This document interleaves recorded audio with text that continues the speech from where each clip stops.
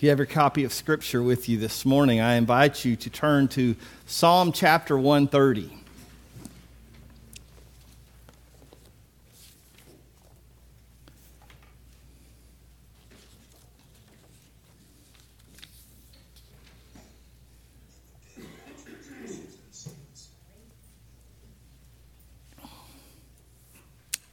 Psalm 130. And we're going to read the whole chapter, verses 1 through 7. If you are physically able, would you please stand in honor and reverence for the reading of God's Word?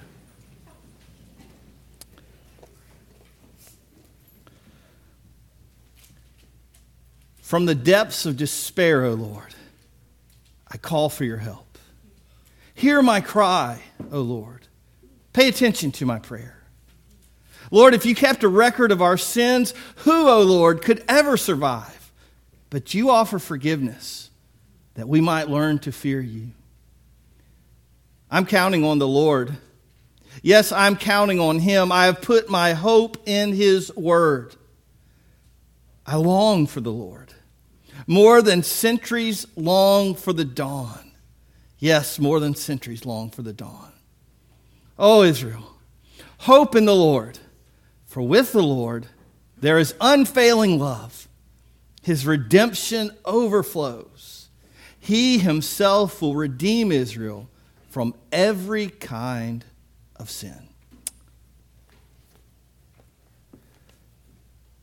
Father God, we thank you that there is another in the fire. Lord, we praise you because you sent your Son, Jesus, to be Emmanuel, God with us. And when he finished his earthly ministry, he assured his disciples, and all disciples since then have been assured by his words when he said, I will not leave you alone, but I will send another helper, another comforter. And now your Holy Spirit is the birthright of every believer. The moment that we come into your family, your Spirit descends upon us, takes up residence within us. And so we're never alone. Good times or bad. God, we pray that we would learn what we need to do when we're facing the toughest, hardest, most difficult things in life. How, God, you can actually bring good to our lives and glory to yourself as we turn to you. Bless the reading and proclamation of your word. We pray in Jesus' name. Amen. You can be seated. Any of you guys ever been in the pit? You ever been there? I mean, it may be a literal pit. For Joseph, it was. It was one his brothers dug for him and threw him in, waiting for him to die. And they decide, well, no, we can sell him as a slave. For others, it will not be that pit. It might be that fire we talked about. It might be that persecution. It might be that bad news that you get. When we're in the pit, we're in the difficulties, in the tough spots in life. How we respond to that situation is what really determines what happens. It's more important than being in the pit itself is how we respond to it. What do? We've got plenty of options. We can stew on it. Man, we can sew up. We can have a pity party. We can, really talk about how awful and terrible and very bad and no good our day is going, or our week, or our month, or our year, whatever it is. We can also run our mouth about it to everyone we know and, how sorry things are and how unfair life is. We can also pretend it doesn't exist. We can say, hey, everything's fine. We're good. It's wonderful. We can sweep it under that rug, and before we know it, we're standing 20 feet in the air because of all the stuff we've swept under the rug. And we're the only ones that can't see it because we've blinded ourselves to the reality. But the thing that God has called us to do is to turn to Him when we face these trials and tribulations, when we face the hardships of life. And God can take these valley experiences, these pit experiences, these experiences that for some people are literally hell on earth because they're the worst thing. They're so miserable and difficult that they don't know how they're even going to go on. When we respond to God and pour out our lives to Him and seek Him in prayer, if our response is utter dependence on Him, if our response is going to God, then He can transform our lives through these experiences. And I want us to talk today about the psalmist and these experiences. I love the Psalms because they're just so real. You know, they don't pretend. They don't say, hey, everything's great for everybody who loves God, and that's it, and there's no more story. David and the other psalmists, they lay it out there. And sometimes they say, yes, everything's wonderful. And other times they say, I'm down in the dungeon. I'm as low as you can get. And he starts saying, from the depths of despair, O Lord, I cry for your help. When we come to God in this way, 4 things happen. First of all, urgency replaces apathy in our relationship with the Lord.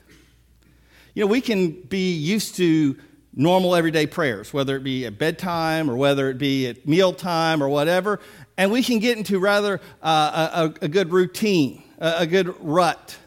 Somebody once described a rut as a grave with both ends kicked out. We can get in a rut in life, and we can get to this place where we don't even realize how stuck we are.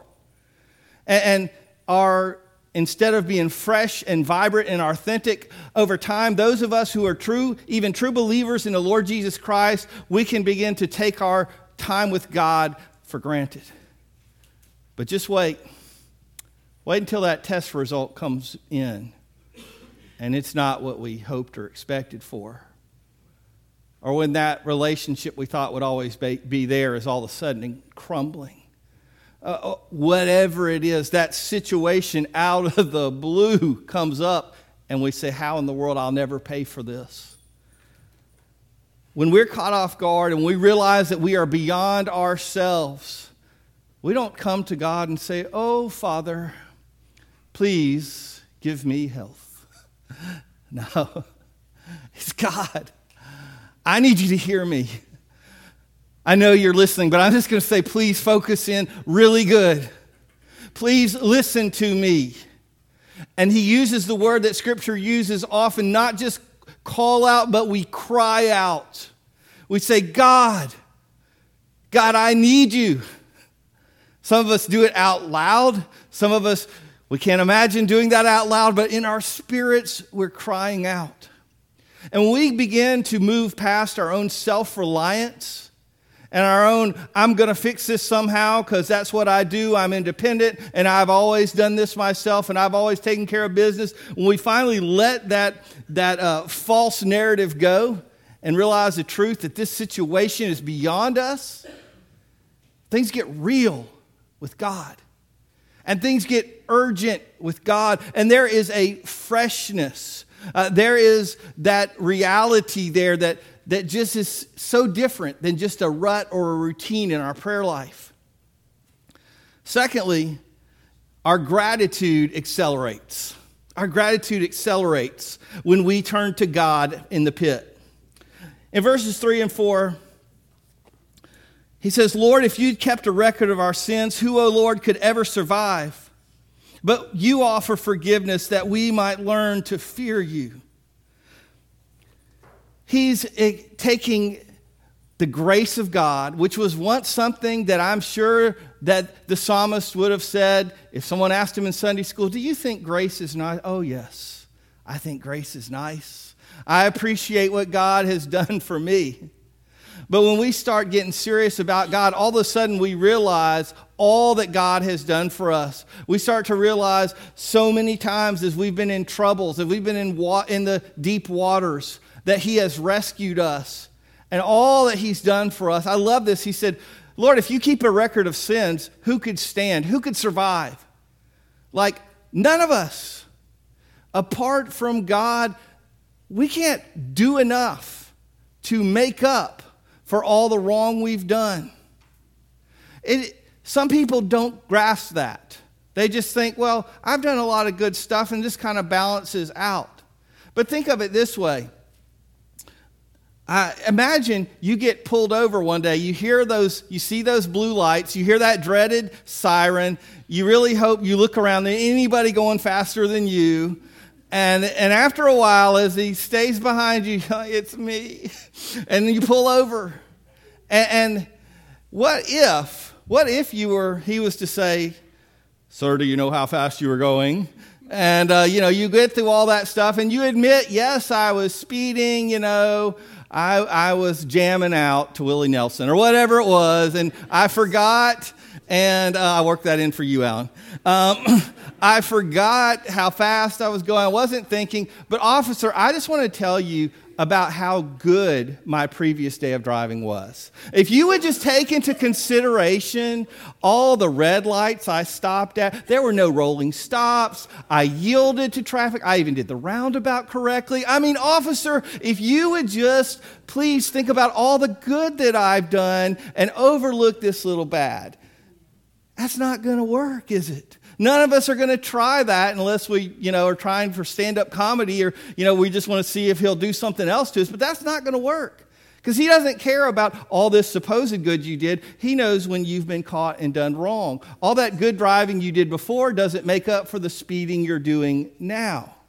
And so the silly idea that we have of, I do lots of good things, so that makes up for everything bad I do.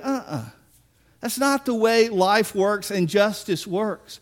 And our God is a God of justice, but if he is only a God of justice and not a God of mercy, the psalmist says we'd have no chance. I mean, none, not one in a million. And so when we get real with God and get urgent with him and we start to think about coming to him and how powerful he is and how gracious he is, all of a sudden we realize, we remember the God we know and we get grateful. We get to a place where we say, oh, God, you're so good. God, I know this is a bad time right now, but I've been through bad times before. And God, you've always come through. You've never abandoned me. You've never left me alone. And so, God, I just praise you for your mercy and your grace. And so our gratitude just grows and accelerates whenever we come to prayer, reach out in prayer to God. Third thing that happens, we cling to God's word. Verse 5 and 6, the psalmist says, I'm counting on the Lord. Yes, I'm counting on him. I've put my hope in his word. I long for the Lord more than centuries long for the dawn. Yes, more than centuries long for the dawn. Other versions say more than the watchman waits for the dawn. Honestly, when I read this verse and I think about a sentry or a watchman, I immediately go back to the Haiti mission trip that we took several years ago. Because there in our little compound that was surrounded, we had walls and, the gates closed for the night and there was walls around it and the Constantine wire around the top and there was even a tower. And there was a guy at the top of that tower every night. And he had a shotgun, and he was armed, and he was waiting. And it was funny, though, because I think he got bored up there. Because if you got up in the middle of the night to use the bathroom, about half the time he was in there. So I don't know. But anyway, I would always think, man, I bet that guy can't wait for dawn. Bet that guy can't wait for this graveyard night shift to be over and he can go home and rest when dawn breaks. And that's the psalmist. They had lots of watchmen back then in those days because there weren't security systems or alarms. You just had to have a guard staying up all night. You ever wanted to sleep so bad and you just can't? Let me just go ahead and tell on myself. One of the dumbest things I've ever done in my entire life, and that's a big thing, because there's lots of those things, but this one was really dumb. When I was a youth minister, I decided to do a lock-in. Now, that's dumb right there. But let me just tell you what was dumber than that, is my friend said, hey, we have a great family life center at our church, and you come on and your youth group come over with our youth group. We've got a full gym. We've got a workout room. We've got videos, video games. We got all sorts of games. We got everything. These kids are going to love it. They can play ball, skate, do everything. So we go over and we do this whole thing. And it was a great night. But the problem was, the next morning, about 7 or 8 o'clock, I had an hour drive to get these kids back home to our church. And I remember the kids, they're all sacked out, every single one of them. And I'm sitting here, I've got the windows down. They're like, it's cold. I'm like, I don't care. I got the radio blaring. I want to sleep. I don't care. I'm doing everything I can to stay awake and get those kids home safely. I did have another chaperone with me, and yeah, they were just as tired too. So that didn't really help anything. When you want rest so bad, you just hope and cling to that hope of, yes, I'm going to make it and I'm going to get there. We cling. When we get in these situations where we know it's beyond us, we hold on to God's word. We hold on to God's promises and his truths. The things that we already knew mentally, now emotionally, we have engaged with them and we realize, God, you're my only hope. Without you, I have no chance. I was thinking about, there's a song called Anchor. Actually, there's a lot of songs called Anchor, but this one particularly by Bethel Music. And it has a line in it. It says, I'm holding on to hope. I'm holding on to grace. I'm fully letting go. I'm surrendered to your ways. And that exactly expresses the attitude of the psalmist here. He says, I'm in the pit. I can't get out. I can't save myself. I can't fix this. I can't change anyone else who's causing this situation. I'm in the depths of despair. And God, so I have nothing else to hold on, so I'm holding on to you. And when we turn to God in our trials, we cling to him. We get closer to him and his word and his promises than ever before. Fourth and finally, when we turn to God in prayer in the pit, our faith goes public. In verse 7 and 8, this guy has been talking about himself and his own issues, and through this, how he has turned to the Lord and how he has gotten urgent and authentic in his relationship with God and how he appreciates God and how he's drawn close to God. And you know what happens when he does that for himself? When he really gets this hope, a hold of him, he realizes, there's other people that are in the same spot as me. And he can't keep this to himself. So he wants to say to his whole country, his whole nation, guys, I was so stupid. I wasn't looking to God. I was trying to fix my own problems by myself. And here's God all along ready to lend me his strength. And so he says, "Oh, Israel, hope in the Lord, for with the Lord there is unfailing love.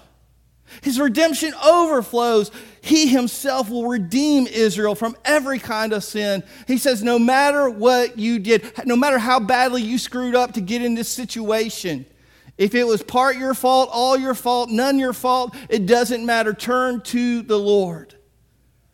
You see, when God gets real in your life, you're going to talk about it. When your Christianity, when your faith is just some little compartmentalized section, it's just kind of like, well, we go to Walmart on Friday, we go to church on Sunday. When it's just some little schedule and that's all your faith is to you, you don't talk about it much. But when it becomes the core of who you are, when you realize I am sunk, I am hopeless without God, and he is carrying me through this, you're going to talk about it. Your eyes are going to be open to other people who are hurting and in need, and you're going to want to encourage them. You're going to want to pray for them. You're going to want to reach out to them and say, there's hope. There is hope Even though you're in the depths of despair, God has this. And if you will just look to him, he may not change your situation. He may lift you out of that pit, or he may jump down in the pit with you. But either way, God will be there and God will care. And when we get to this point in our own lives where we've done this ourselves, it's not a preachy thing. It's not a, oh, now I'm better and I've done the right thing, so you should too. It's a, man, it's like you see a great deal and you want to share it with all your friends. You know, some people love to do that. You ever know folks like that? Hey, did you see down there at the Winn-Dixie the price of beef? Man, they got sirloin for you. I know we don't even have a Winn-Dixie anymore, but you know how I know people like this, and I'm amazed that they can keep up with 10 cents drop or rise in the price of produce or beef, but man, they know it. And they'll tell you, have you heard about this great deal? Because they're excited about it.